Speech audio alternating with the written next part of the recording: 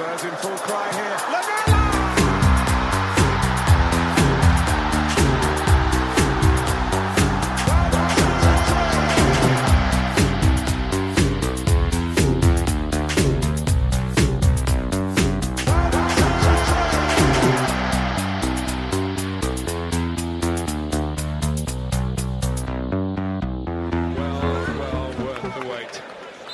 Welcome, listeners, to another bonus episode of The Extra Inch. My name is Windy, and I'm joined once again by Alex Benham, who is a public health researcher and PhD candidate at Oxford University. Alex, welcome back. How are you coping with lockdown life? I'm doing okay, Chris, as well as I think we can kind of do in these circumstances. I'm trying to do normal things, trying to do some gardening, writing, running. It just feels very odd to try and lead a normal life in such deeply abnormal times. But yeah, I think I'm coping as well as one can in the circumstances. Glad to hear it. So we spoke a while ago, Alex, about Project Restart, about football coming back amidst this, using your expertise and knowledge of previous pandemics. And I think we're both quite proud of how the podcast came out. We certainly got some nice feedback. We also got masses of questions, some of which we're going to try and tackle in this podcast. I would say if you've not listened to that first podcast we did with Alex, go back and listen to that first. That is going to be really important because the questions are going to be follow-ups on that. Yeah. And you'll want to know what Alex spoke about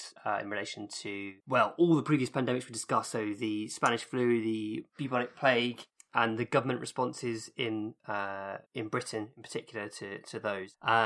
So let's start off, Alex, by talking about where we are now, because things have changed a little bit since we spoke. The public health messaging has moved on, for example. It's changed from stay at home to stay alert. Yep. Plus, we've had, latterly, this sideshow of Dominic Cummings's trip up north, breaching of the lockdown conditions. I'm interested from you as a public health expert, someone who understands the impact that has on messaging. What have you made, firstly, of the stay at home to stay alert change? Well, I think it's entirely premature. I think this is possibly the worst moment at which that change could be made. I am not at all comforted by the knowledge that it seems to be taken, and it seems to be being accelerated partly to defend one special advisor's political career. It's extraordinary to me that the need to protect Dominic Cummings is changing literal lockdown policy in Britain. That's astounding.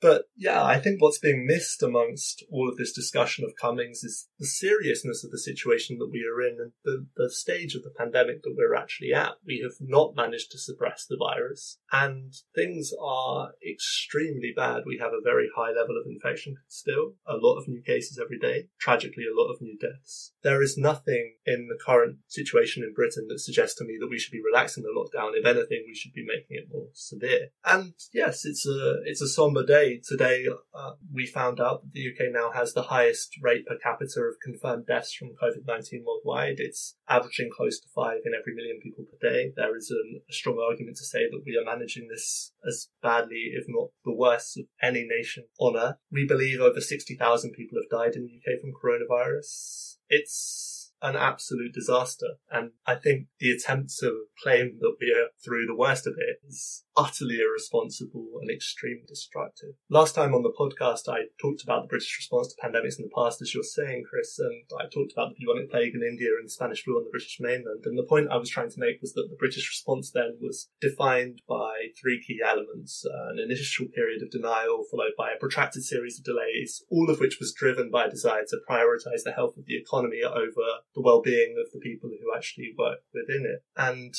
in the last few days, more details have come to light about the British government's response to the current pandemic and have made even clearer the parallels between the present and the past. So, while the coronavirus rapidly spread in the first months of this year, the British government initially denied the seriousness of the pandemic. We had, in February, as the first cases began to emerge in Britain, the Health Secretary informing the press that the risk to the public remained moderate, while the Prime Minister assured reporters that, quote, people have every reason to be confident and calm about that kind of thing. This was despite dire warnings from epidemiologists and public health specialists. On March 3rd, the government, via SAGE, was presented with a bleak warning by 2 modelling teams. According to their models, the current strategy of mitigation would result in an astonishing 250,000 deaths from COVID-19.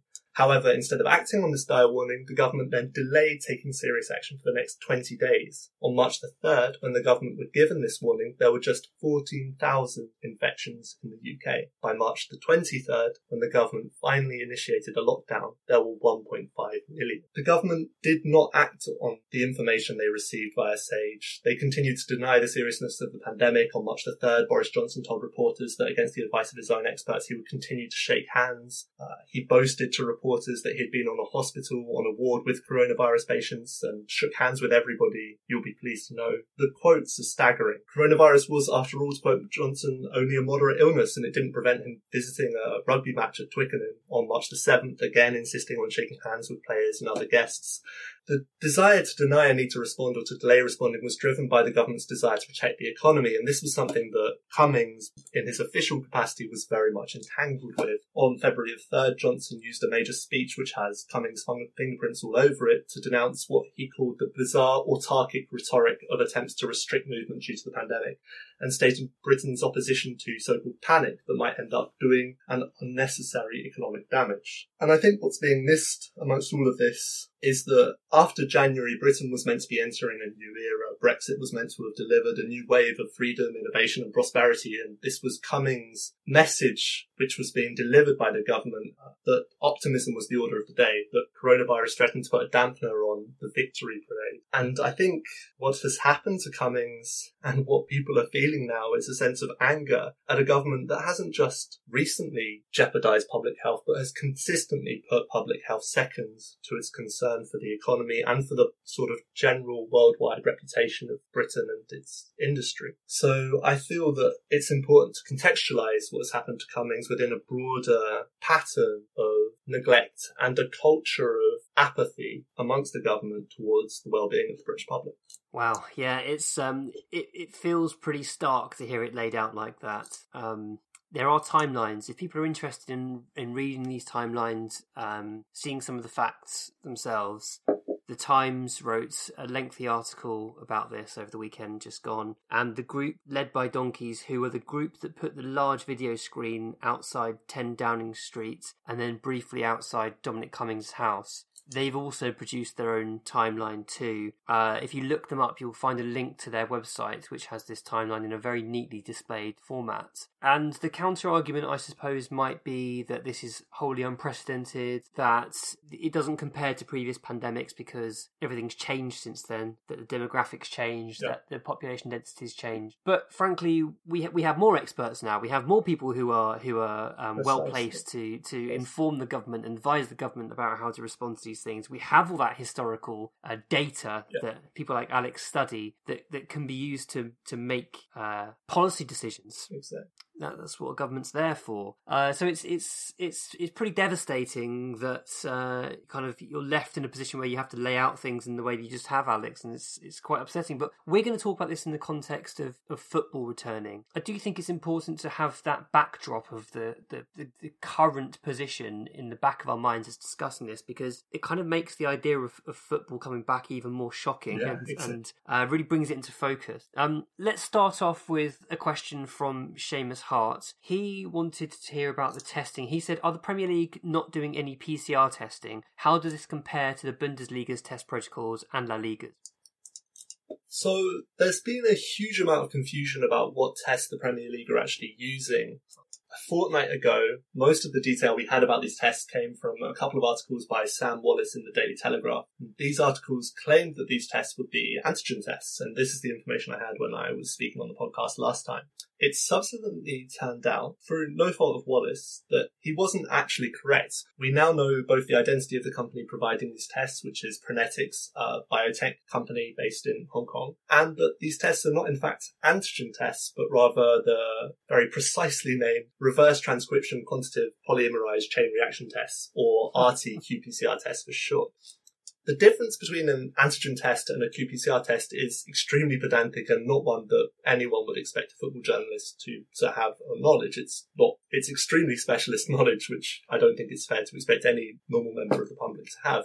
The difference is a technicality. Instead of looking for antigens, which are a particular structure on the outside of the virus, you are looking for viral RNA, the molecule that stores the genetic code of the virus. So to briefly explain the qPCR test, you take a sample from the subject, usually via a nasal or throat swab, you copy the RNA in the sample into DNA, and then you try to match it against the genetic sequence of the coronavirus. To determine the outcome of the test, you measure the quantity of the viral RNA in the sample against a set threshold, above which a person is positive, below which they are negative. Aside from this technical difference, PCR tests have the same fundamental weakness as an antigen test. For someone with COVID-19 to test positive with a qPCR test, there has to be a large enough quantity of the virus in the swab for it to be detected. This is a really fundamental problem. Interesting. So this is about making the threshold. The amount of virus on the swab takes it above the threshold and makes it into a positive test. Yep. Interesting. Okay, so Gareth Thomas follows up on that. He says, I'm confused about the accuracy of the tests. If you're in the 5 to 10% of cases where your test was not accurate, does that mean that you are a false negative or positive, i.e. the test was wrong, or simply that the test reading is worthless? So in medical literature, accuracy is usually defined as the sum of the true positive and true negative results divided by the sum of all the test results conducted. So that 5 to 10% reflects the sum of false positives and false negatives. The problem is this accuracy statistic is disputed, especially when it comes to the COVID-19 qPCR test. So as I said last time, the problem with coronavirus is that, like most pulmonary viruses, the quantity of the virus in someone's respiratory system varies massively from person to person. Some people will have large quantities of the virus, some almost none at all. The quantity also varies according to the stage of the infection of the subject. So most importantly, some people will only have a detectable quantity of the virus in their system for a few days after the beginning of the infection. So this is one of the reasons the coronavirus qPCR test can have a higher false negative test rate, because it misses the virus even though someone actually has coronavirus. So according to Dr. James Gill at Warwick Medical School, when tested alone, the PCR test for coronavirus has a 66.7% detection rate within the first week. So about 67% of people who have coronavirus will test positive on the PCR test. That is a very high and very worrying false negative rate. Funnily enough, Pronetics, the company responsible for the Premier League's PCR test, doesn't acknowledge any of these problems. Instead, Avi Lazarow, who is the chief executive of Pronetics, claims that their test is 98.8% accurate. This statistic, as far as I know, is based on lab results with a perfect sample, which either has large, easily detectable quantities of viral RNA, or, alternately, none at all. My lab-based colleagues have a saying which applies to all testing. Garbage in, garbage out. Bad samples produce bad results. The messy complexity of a real test sample will lower the accuracy of the test substantially, leaving a real detection rate of around 67%. There's also the fact that the Premier League have reportedly and very worryingly agreed with Pronetics that samples will only be taken by swab from the front of the nose rather than from the back of the throat, as is usual practice. This is reportedly to limit the invasiveness of the procedure, but I fear it will also further limit the quantity of the virus a swab is able to collect, and thus also the potential utility of the test as a whole. So we have a situation in which this qPCR test, with all of its limitations, is being trumpeted by the Premier League and by Pronetics as an almost perfect safety measure. Given the reality behind the 98.8% accuracy statistic, however, it's fair to say that the claims made by Lazarow are, at the very least, misleading. And I think it's a kind of interesting fact that this isn't the first time Lazarow has been accused of making deceptive claims. In 2015, Lazarow was actually accused of unfair or deceptive acts by the US Federal Trade Commission relating to an app called Mole Detective that purported to detect skin cancer. The Federal Trade Commission concluded that we haven't found any scientific evidence that Mole Detective can accurately assess melanoma risk. If you're concerned that a mole may be cancerous, they pleaded, please see a health professional. Lazarow agreed to a settlement of a suspended payment of nearly $60,000. He waived his right to appeal, which is never the sign of an innocent party, and was barred by the FTC from making any further deceptive health claims about his products. So I would say that Lazarow's claims, and I want to be very careful what I say here because I'm sure Pronetics has an excellent legal department, but Lazarow's claims have a history of being somewhat unreliable, and I think this history should be remembered when we're discussing the fact that they are being trusted to run the entirety of the Premier League's testing procedure. I mean, Alex, when you look at the Premier League's fit and proper person test when allowing someone to buy a football club, this is fairly unsurprising, isn't it? I mean, you can just imagine these kind of proper football men types sat in a room whilst someone comes in from a pharmaceutical firm wearing a sharp suit, throwing out medical terminology and says this test is 98% certain to be able to tell you if this player has coronavirus. I mean, basically you need to have the right people in the room. You need someone like you in the room to be able to interpret whether this person is what they're saying stacks up. Because like you've just said, 98% is a completely correct claim. That is a valid thing to say. There's nothing you can disagree with there. It's just that's taken out of context. Absolutely. And within context, it's far less certain than 98% because you're not even getting the virus from the swab in the first place necessarily. Very worrying. Okay, so we're concerned about the testing. That's a new.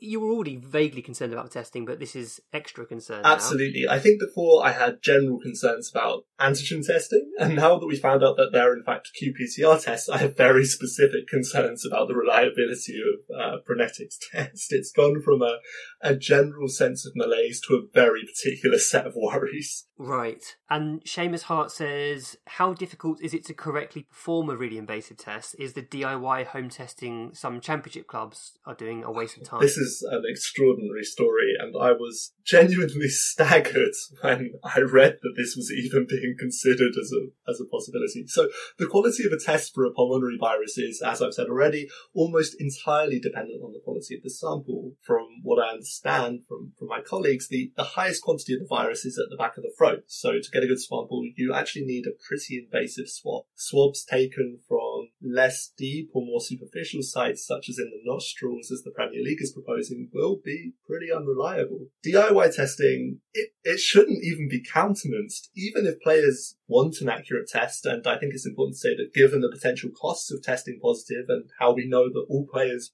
will risk injury to keep playing, I mean, anyone who's seen how Harry Kane rushes back from injury would probably doubt Harry Kane's reliability to carry out an accurate test. That's the same in the Championship.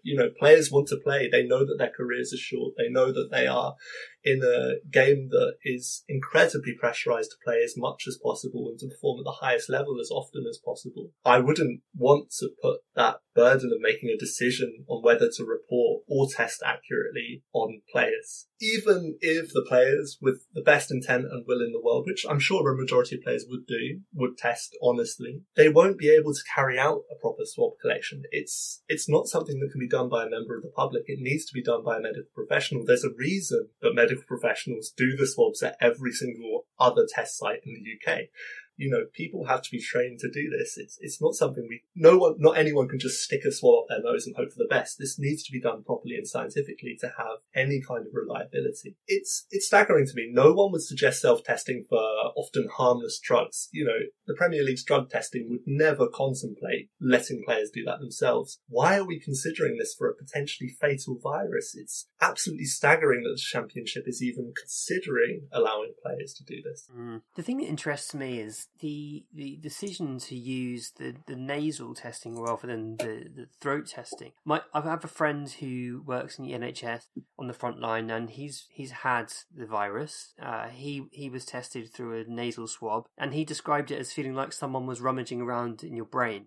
It's not a nice test. No. None of these tests are going to be nice. So surely you want to go with the one that gives the best possible accuracy. And I think the problem is that the Premier League is trying to win round the players. They're very aware that there is somewhere, according to reports, between 50 players, perhaps more, who are adamant that they don't want to go back to playing. They know that may spread and that more players may consider turning them down. And they are desperately trying to persuade players that this can be done easily, safely, reliably. And I think part of that is trying to limit the unpleasantness of these pretty unpleasant tests. You know, having a deep throat swab is very unpleasant, and the thought of having to do that twice a week for the indefinite future is pretty concerning. So I think we can understand why players wouldn't want that, and I think we can also understand why the Premier League might be tempted to try and limit the unpleasantness of the test with little consideration of the potential scientific effects of that, given what we know already about the Premier League's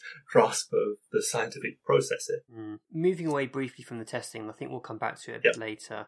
We had another comment. This was, in his words, a small critique on the previous podcast. This is from Colin, who on Twitter is CoolCole1. He said, you omitted or failed to emphasise the fact that BAME footballers are at a higher risk. Did you want to add anything on that, Alex? Yeah, this was a really great comment, and one that I was thinking about after we finished the podcast, and it struck me that I had completely left this out, and I think it's actually a really important point. Part of the reason that I didn't talk about it before was that I didn't know enough about it, and I didn't feel like I commented properly at the time, but I should have footnoted it, and Colin makes an excellent critique. It's very, very welcome. So the relationship between risk and race, particularly as it pertains to BME Premier League players and Project Restart, is extremely important. It is a fact that generally COVID-19 deaths in Britain are twice as high for BME people as they are for white people. They are almost 4 times as high for those from a Black British African background. These are clearly pretty staggering statistics. So there are 2 predominant causes of this increased vulnerability. Firstly, BME people are overrepresented in the riskiest jobs. A third of all working age Black Africans are employed in key worker roles, 50% more than the share of the white British population. Pakistani, Indian and Black African men are respectively 90, 150% and 310% more likely to work in healthcare than white British men. And this sort of distribution of labour goes all the way back to the end of the empire, the deliberate recruitment of Commonwealth migrants to the NHS and Transport for London and so on. So there's a long history of this, but it explains why the type of labour that BME people in Britain do makes them more at risk to a pulmonary virus like COVID-19. Secondly, BME people suffer the effects of structural racism in Britain. As is well established, BME people work more risky jobs, but they also have poorer housing with more overcrowding in areas with more pollution and less access to green space. And these contribute to a particular prevalence of underlying health conditions, especially amongst those with a Bangladeshi, Pakistani or Black Caribbean background. So it's unsurprising that Black players from working class backgrounds, Deeney, Kante, Willian, Rose, Sterling, have been most public about their concerns with Project Restart. They are from, by all accounts, the most at-risk group. Their friends and families are more likely to have underlying health conditions than white players, and they are more likely to be key workers. And we can recall this pretty easily by just looking at the background of the families of some of these players. So let's not forget that Sterling's mother used to work as a cleaner, as did Kante's mother, as did Willian's mother. You know, the families of these people, the immediate families of these players, used to do the jobs which are most at risk, and some of their extended family will still do so. They understand better than I think a lot of players in the Premier League how easy it is to be exposed to this virus, and also why their families in particular and why their friends are particularly at risk from this virus. And I think it's extremely important to say that it's not the case that there is just a uniform group of people at any stage in this pandemic. There is always differentiations by race, class, and it's extremely important not to lose that in talking about footballers. Not all footballers are the same, just in the same way that Premier League footballers are not the same as players in League One or League Two. Not all Premier League players are the same either, and I think it's extremely important to emphasise that Black players from working class backgrounds have a particular well-recorded risk from coronavirus and are entirely justified, in my opinion, as taking any measures they deem necessary to protect themselves. And if that means, as Deeney is doing, as Kante is doing, staying away entirely from training, then all power to them. That should be their call. Another point, and this is so simplistic compared to what you just said, Alex, but the extra emotional baggage that players from a BME background will have as a result of everything you've just said is significant. If people in their communities, in their families, in their friendship groups are suffering more from this disease, which we know is a true fact, then it'll be playing on their minds a lot more. Not only will they be worried about their friends and family, they'll be worried about themselves. I mean, I know when I had a scare with my dad, it really very quickly hit home how serious this is. I think I have friends who have told me that in some ways they've actually enjoyed lockdown, that it's given them an opportunity to spend time with their children.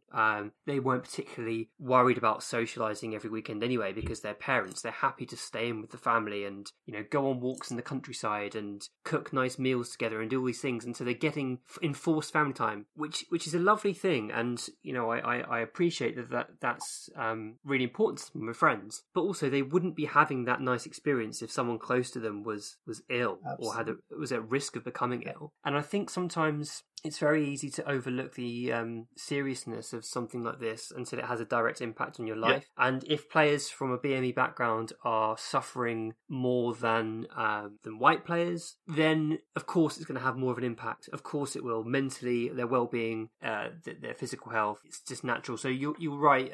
It was a correct critique from Colin, and I was glad he asked the question because it made us explore that a little further. And I appreciate the research you've done there, Alex, because like you said, you didn't know before you looked into it a little bit more. And it's really good stuff.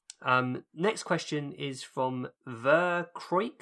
I hope I've pronounced that right. Is there any logic to the rules we've seen where players have to socially distance on the bench before they go out and contact each other at corners, 50-50s, etc.? So I guess he's talking about the Bundesliga, he or she, I should say. The physical distancing we're seeing on the bench, is there logic to that, Alex? No. It makes no difference. Well, okay, that's not fair. So this is based on the idea that football actually generates a very low amount of close contact.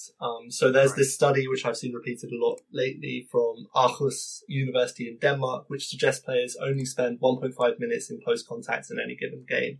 This is absolutely misleading. The danger to players is not matches. We've never said it was matches. We've always insisted it was training. In matches, players will be closely observed by officials, and the baseline risk is low anyway. The actual amount of contact time is relatively low. I don't think anyone would dispute that. But in training, players are only monitored by coaching staff, not by officials, and players are in constant close contact. The idea that players in training are suddenly going to stop putting their arms around each other when they score, like messing around, like the amount, like anyone who's ever been on a training pitch with a team will know that it involves a lot of like pushing, shoving, playful, fighting, whatever. Like, you know, these are young men messing around on a football pitch. They're very well paid, but they're also often 20, 21-year-olds, 22-year-olds.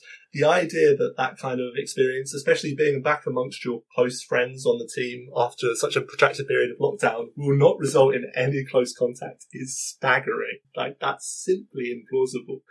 And I think this attempt, which has been, I think, promoted by the Premier League in particular, and also notably by La Liga, which commissioned its own study to find a very similar thing, it's actively misleading. The danger is not the matches. The danger is the training. So there is a logic to the rules, but it's a logic of distraction. It's not a logic based in science. It's a logic based in PR.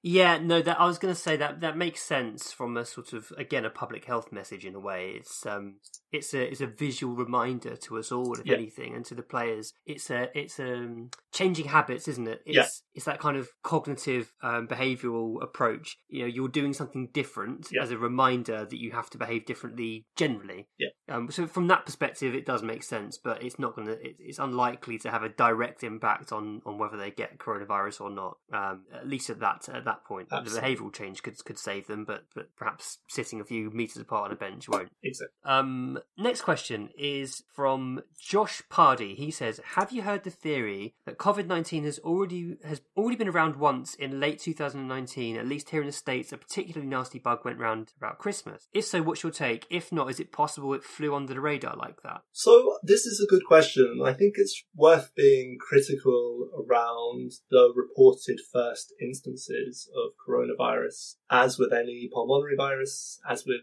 any virus generally, it's very hard to identify precisely when the first case was. In the US, there seems to be compelling evidence, however, to suggest that the first person with SARS-CoV-2, the novel coronavirus, entered the country on January the 15th. I personally having looked at the evidence, think it's extremely unlikely that there were many cases before that. There were certainly no discernible clusters in December, and none of the chains of transmission that epidemiologists have been able to establish extend back beyond mid-January. There's plenty of other respiratory viruses with other symptoms. I'm not disputing that there was a particularly nasty bug around over Christmas in the US. There's plenty of other, even coronaviruses. Let's not forget that 15 to 30% of common colds are caused by established coronaviruses. So I don't think the Christmas bug was SARS-CoV-2. I don't think it was around in December to any notable extent. Maybe there was an isolated case, but it clearly didn't transmit in the community. I think that only started in mid-January in the US. Interesting. Okay.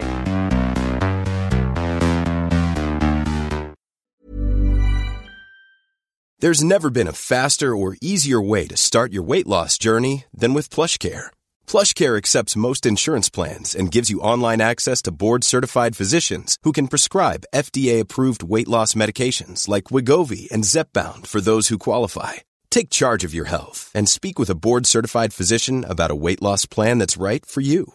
Get started today at plushcare.com/weight loss. That's plushcare.com/weight loss. plushcare.com/weight loss.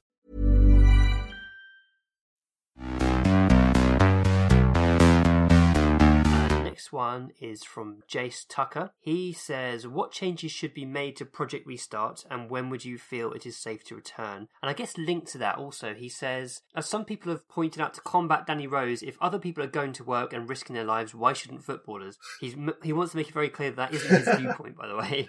That's a good bit of devil's advocacy.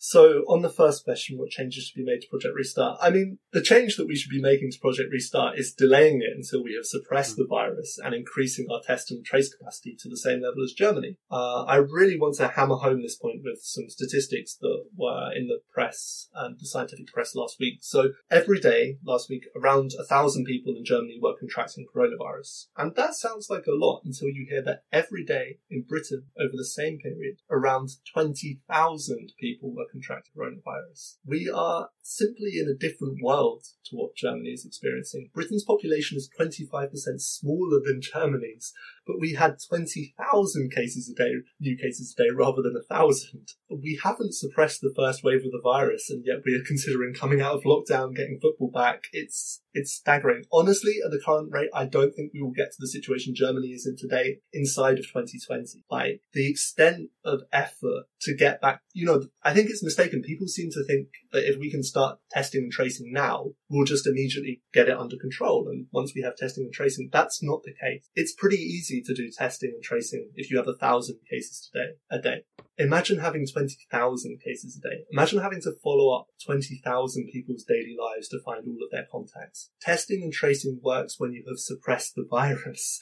You can't put the cart before the horse, It has to be the case that we suppress the virus first via lockdown to get back to the point where we could have originally instigated a proper testing and tracing process. It's not as simple as we now do what other countries have done. We missed that opportunity. As I said, we missed that opportunity on March the 3rd. It's going to take us months of lockdown to get back to the point where testing and tracing will be meaningful and effective. That's a dire reality, but it is a reality, I'm afraid. On the point about Danny Rose and if other people are going to work and risking their lives now, why shouldn't footballers? No one should be going back to work. We should be intensifying the lockdown to suppress the virus. More people should be stopping work, not going back. We cannot go back to work until we have suppressed the virus and have a testing and tracing infrastructure to ensure it stays suppressed. It really is very simple. No one should have to risk their lives for their jobs. Not Premier League players, not supermarket workers, not doctors, not nurses. We don't need heroes. We don't need martyrs. We need suppression, testing and tracing.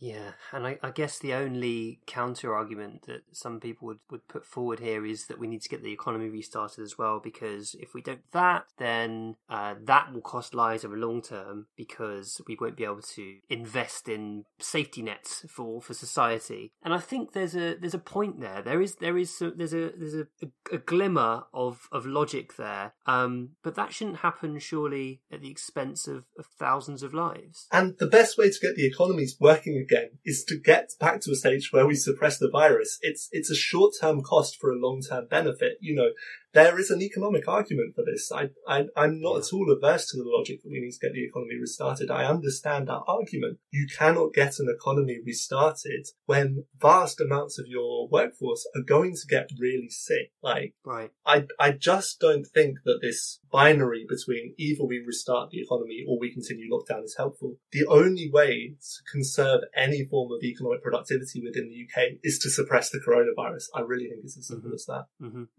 And anything else is Darwinism. Absolutely. Yeah. Next one is from 30 Pieces. He or she says, I would like to know after his research, where does liability lie versus where it should be? I only ask because maybe the Premier League and the FA have been cleared from all liability. It's probably the only viable option for moving forward with Project Restart. Are you aware of where the liability rests in this case, Alex? So today we learned that one club executive has contacted the Premier League out of concern that he might face corporate manslaughter prosecution if a player dies from COVID-19. Oh, wow. So okay. I think the context here is pretty stark. It's certainly something the clubs are worried about. And I cannot see how these clubs will escape liability. They are employers and the workers they rely on are covered by the same health and safety regulations as you or I, Wendy. This includes the right for players and staff to refuse work if they believe it is too dangerous to safely carry it out. They are protected by the same health and safety legislation that covers the rest of the British population. Liability will be with the clubs, not with the league. Players are not employed by the league, they are employed by the clubs. I think that the fact that executives are actively planning for a situation in which they might face manslaughter prosecution shows that the clubs are very aware of the potential criminal proceedings which might exit from this process. Like the very idea that we're considering Project Restart when you have club executives game planning what to do if someone dies on their watch is staggering to me. And I think there's a massive difference, and it's been very clear from the start, to be honest, Chris, between what the Premier League is saying and what the clubs are saying. And what the Premier League is saying is that this will be fine. And what the clubs are saying is, what do we do if one of our players dies? It really brings it home when you use terms like corporate manslaughter. Yep. The seriousness of the situation suddenly becomes very clear. Yep. And like we discussed in the first podcast, that doesn't feel outside the realms of possibility. No. It feels sadly like it's a possibility for something as terrible as that to happen. Yep. I mean, do we know which chairman it is that's raises concern? I don't know, but I have a suspicion it might be the Brighton chairman. I think it will be one of the clubs that have been more outspokenly critical. I also think it might be because I'm pretty sure it was the Brighton chairman who came forward today to say that one of Brighton players has a partner with a serious health condition, and they don't see how they can shield players' partner from the potential effects of restarting contact training.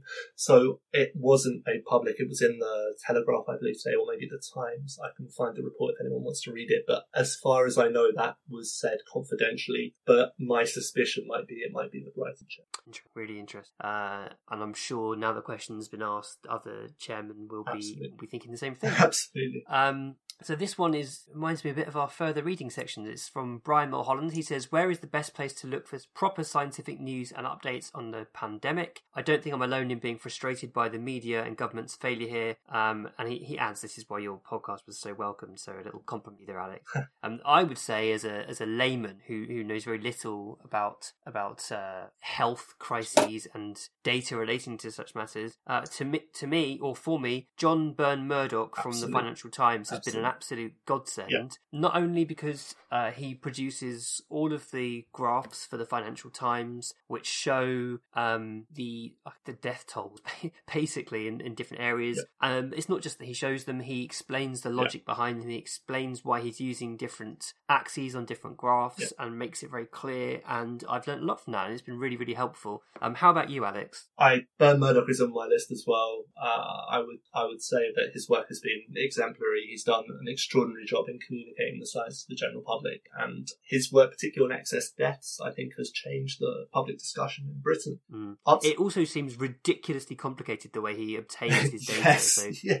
I think he refers to it as scraping. So Yeah. he's set up numerous. I don't even know how to describe it. He pulls in data from all kinds of different feeds and has to clean it before then bringing it into his own databases. I think the only comparison you could have would be what Bern Murdoch is doing is something akin to fishing. You know, he spreads these vast nets wide, brings in the catch, and then has to clean it and gut it to actually give it to people in a form that they can actually use. I think it's very similar to that. He's trawling the web for very messy data and then presenting it in a way that anyone can understand. And I think those graphs are, like, every time I look at them, I get a chill down the very core of myself. It is impossible to look at those relentlessly upward trending graphs and not feel a sense of despair, really. But yeah, Bern Murdoch has been excellent, and he's a really good person, and I'm constantly envious of the meals that he cooks as well. Like, at the end of every one of his threads, he shows the meal that he and his partner have prepared over the course of the day, and they both seem to be very good cooks. So that's a very welcome relief from these, like, incredibly dark crafts. Is this, like, small little warm glow of light that comes at the end of his thread. So yeah, Bern Murdoch is excellent, and I think football people have been on him for a while, especially people who are interested in stats and stuff, because he's done work on that before. But he's an exemplary person for this. I think another journalist that I would send towards everyone is Kai Kupferschmidt, who's a journalist for the Science magazine. Their work's been exceptional as well. And then I'd recommend some other excellent people on Twitter, and I've actually put together a Twitter list, which maybe we can share with the listeners, Chris. Yeah, absolutely. As like a list of just a small mix of experts who I try to read on a daily basis. So in no particular order, we have Dr. Adam Kucharski, who's an epidemiologist, Dr. Ian McKay, who's a virologist, Professor Steve Riker, who's a sociologist, and Professor Riker actually has been making headlines in the last week for being a very prominent critic. He's on the government's advisory board for social behaviour and has been very publicly critical of Cummings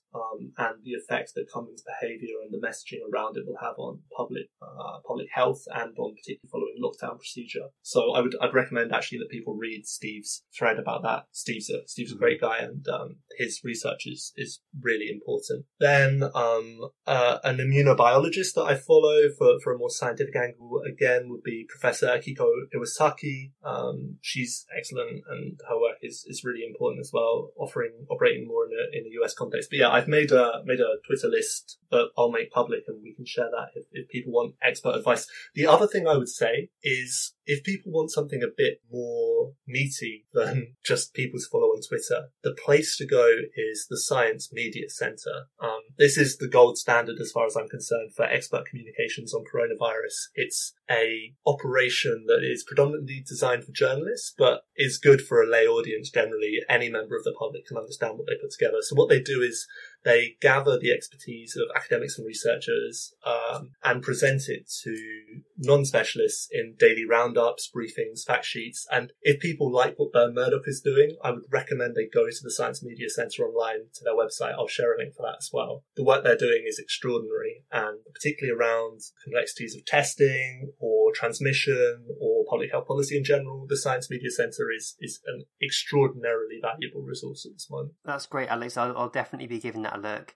In terms of communicating complex subjects to simplistic folk like me, I would also add Professor Devi Sridhar, who's been on lots of the sort of, I would say, mainstream TV channels explaining various things. She's Professor and Chair of Global Public Health at Edinburgh Medical School, and I've really enjoyed her explanations, but also her consistency. From the start of the pandemic, she's been saying test, track, trace. That's been her kind of mantra. And I really appreciate that she was one of the first to be on that from a sort of mainstream media perspective, and and she's been fantastic at keeping me in the loop, certainly. Next question is from Seamus Hart again. He's got in a lot. He's done well on this podcast. They were all very good Shout questions. Like, yeah, no, Seamus is fantastic. And a consistent supporter of the Extra. So thank you, Seamus. He says, Germany, with a population of 80 million at its peak, had 315 deaths per day. The UK, population of 66 million, had 545 deaths on Tuesday. Germany had less new cases on Tuesday, 513, than the UK had new deaths. Yeah. Why do the Premier League act like they are operating in Germany and not England? I mean, Seamus has made the point better than I can. It's staggering, and I guess it's partly a rhetorical question as well. But yeah, I mean, why is the Premier League acting like they're operating in Germany, not in England? Well, it's a question of competition and finances. The Premier League is, as ever, as a business, worried about money. The league needs to finish the season so that it doesn't have to pay too much back of the TV money. We're already hearing today that that's going to be a payback of around 305 million, even if they finish the season. So that gives you an idea of the staggering cost of a failure to complete the season. But it's also, I think, and this hasn't been made public much, but I suspect this is a niggling worry at the back of the minds of a lot of the Premier League executives, is that I've seen a lot of people picking Bundesliga clubs. It sounds like the Dortmund-Bayern game was an excellent advert for that league today. I think there's probably a worry amongst Premier League executives that they might lose fans to other leagues if they don't restart soon. The problem with financialised football is that as the business imperative creates a race to the bottom in terms of the well-being of players, staff and fans, and it's a well-established fact already that we play too much football, that we are playing more football than players' bodies can really cope with.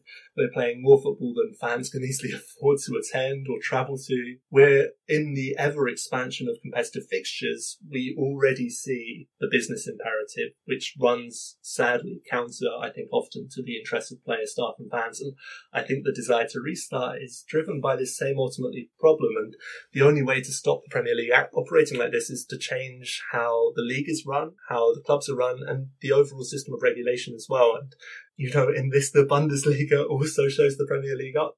Their strategies for including fans, for regulating the league, for preventing an over-financialisation of football clubs and maintaining them as community assets is I think, a direction which shames the Premier League in this country. And I think that's, that reminder of what football could be is probably another thing that the Premier League doesn't want its fans thinking about too carefully.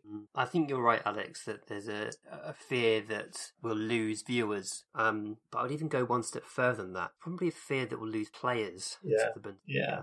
Because if we don't get back up and running soon, we're going to be coming to a point where the transfer window is open. Germany could have a fully functioning Bundesliga by that point. Yeah.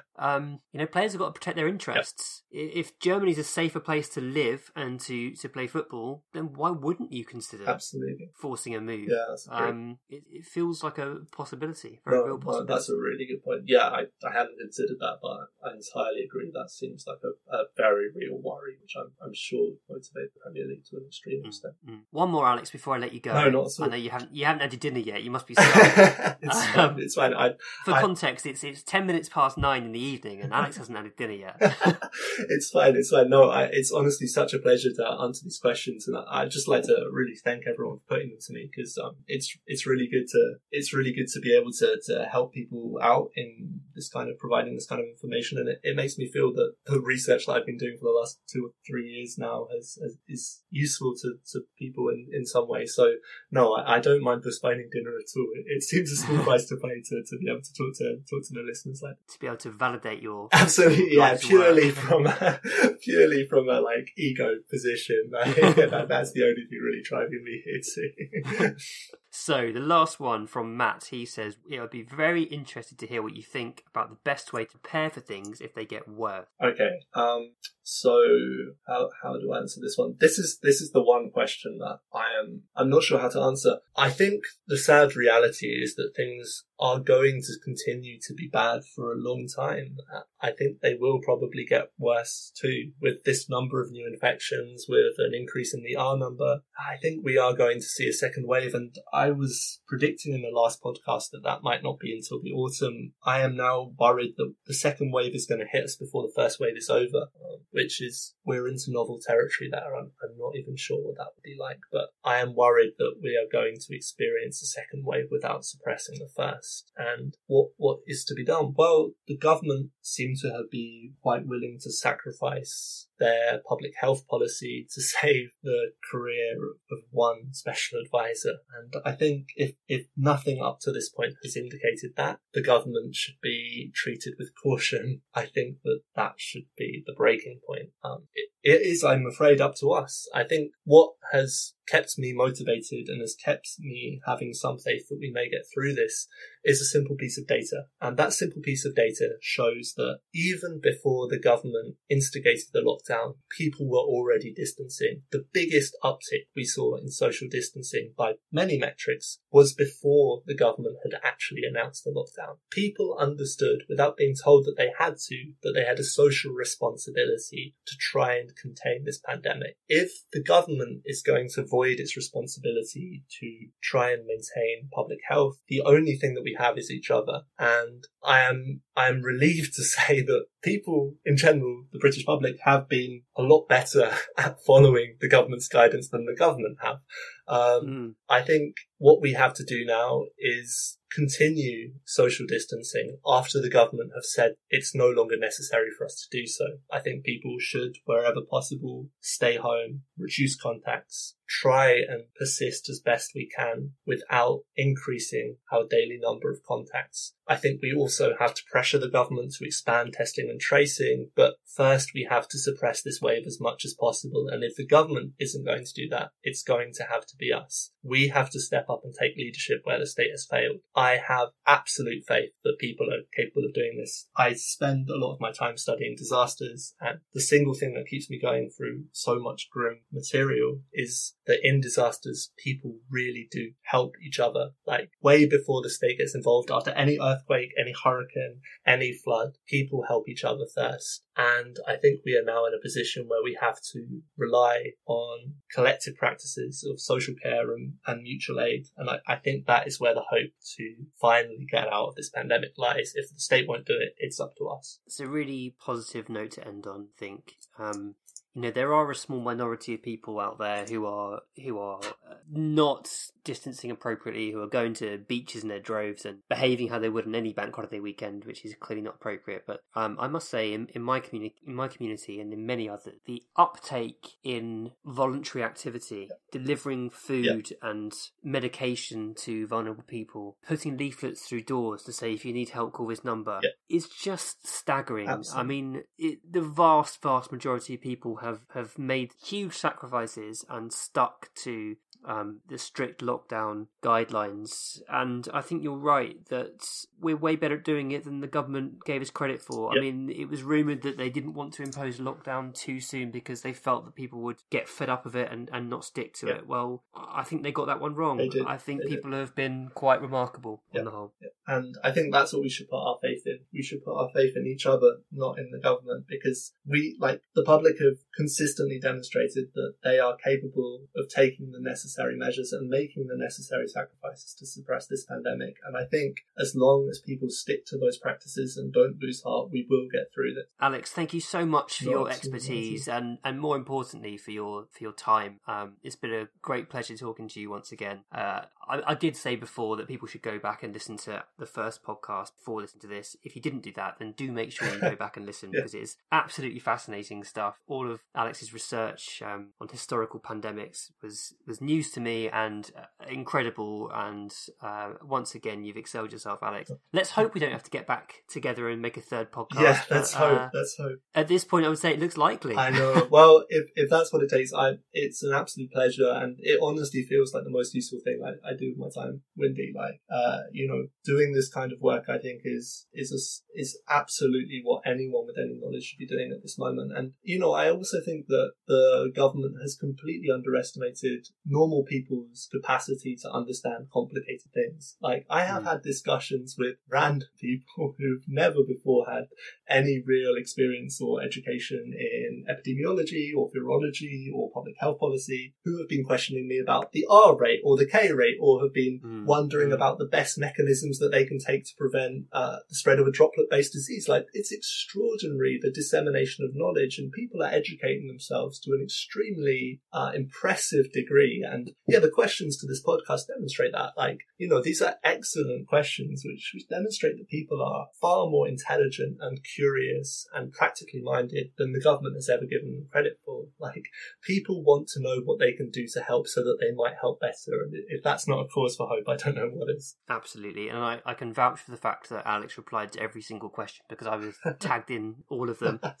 If you're not on Twitter and you want to ask Alex a question, please feel free to email podcast@theextrainch.co.uk and I will put it to him. Yeah. And we'll work something out that way. Alex, once again, thank you ever so much. Now go and enjoy your dinner. Thank you. I will go and enjoy my dinner. A pleasure speaking to you all. Stay safe, everybody. You've been listening to The Extra Inch. Thanks to Nathan A. Clark for production. Thanks to Bardi for being Italian. Thanks to Adam Gardner for the artwork. Thanks to David Lindmer for our intro music. You can find him on Twitter @DavyShambles and his SoundCloud @DLindmer. Do check him out, he's great. Follow us on Twitter and Facebook @The Extra Inch. Email us via podcast@theextrainch.co.uk and subscribe via your usual podcast platforms. And if you do enjoy the podcast, consider leaving us a rating and review, that would really help.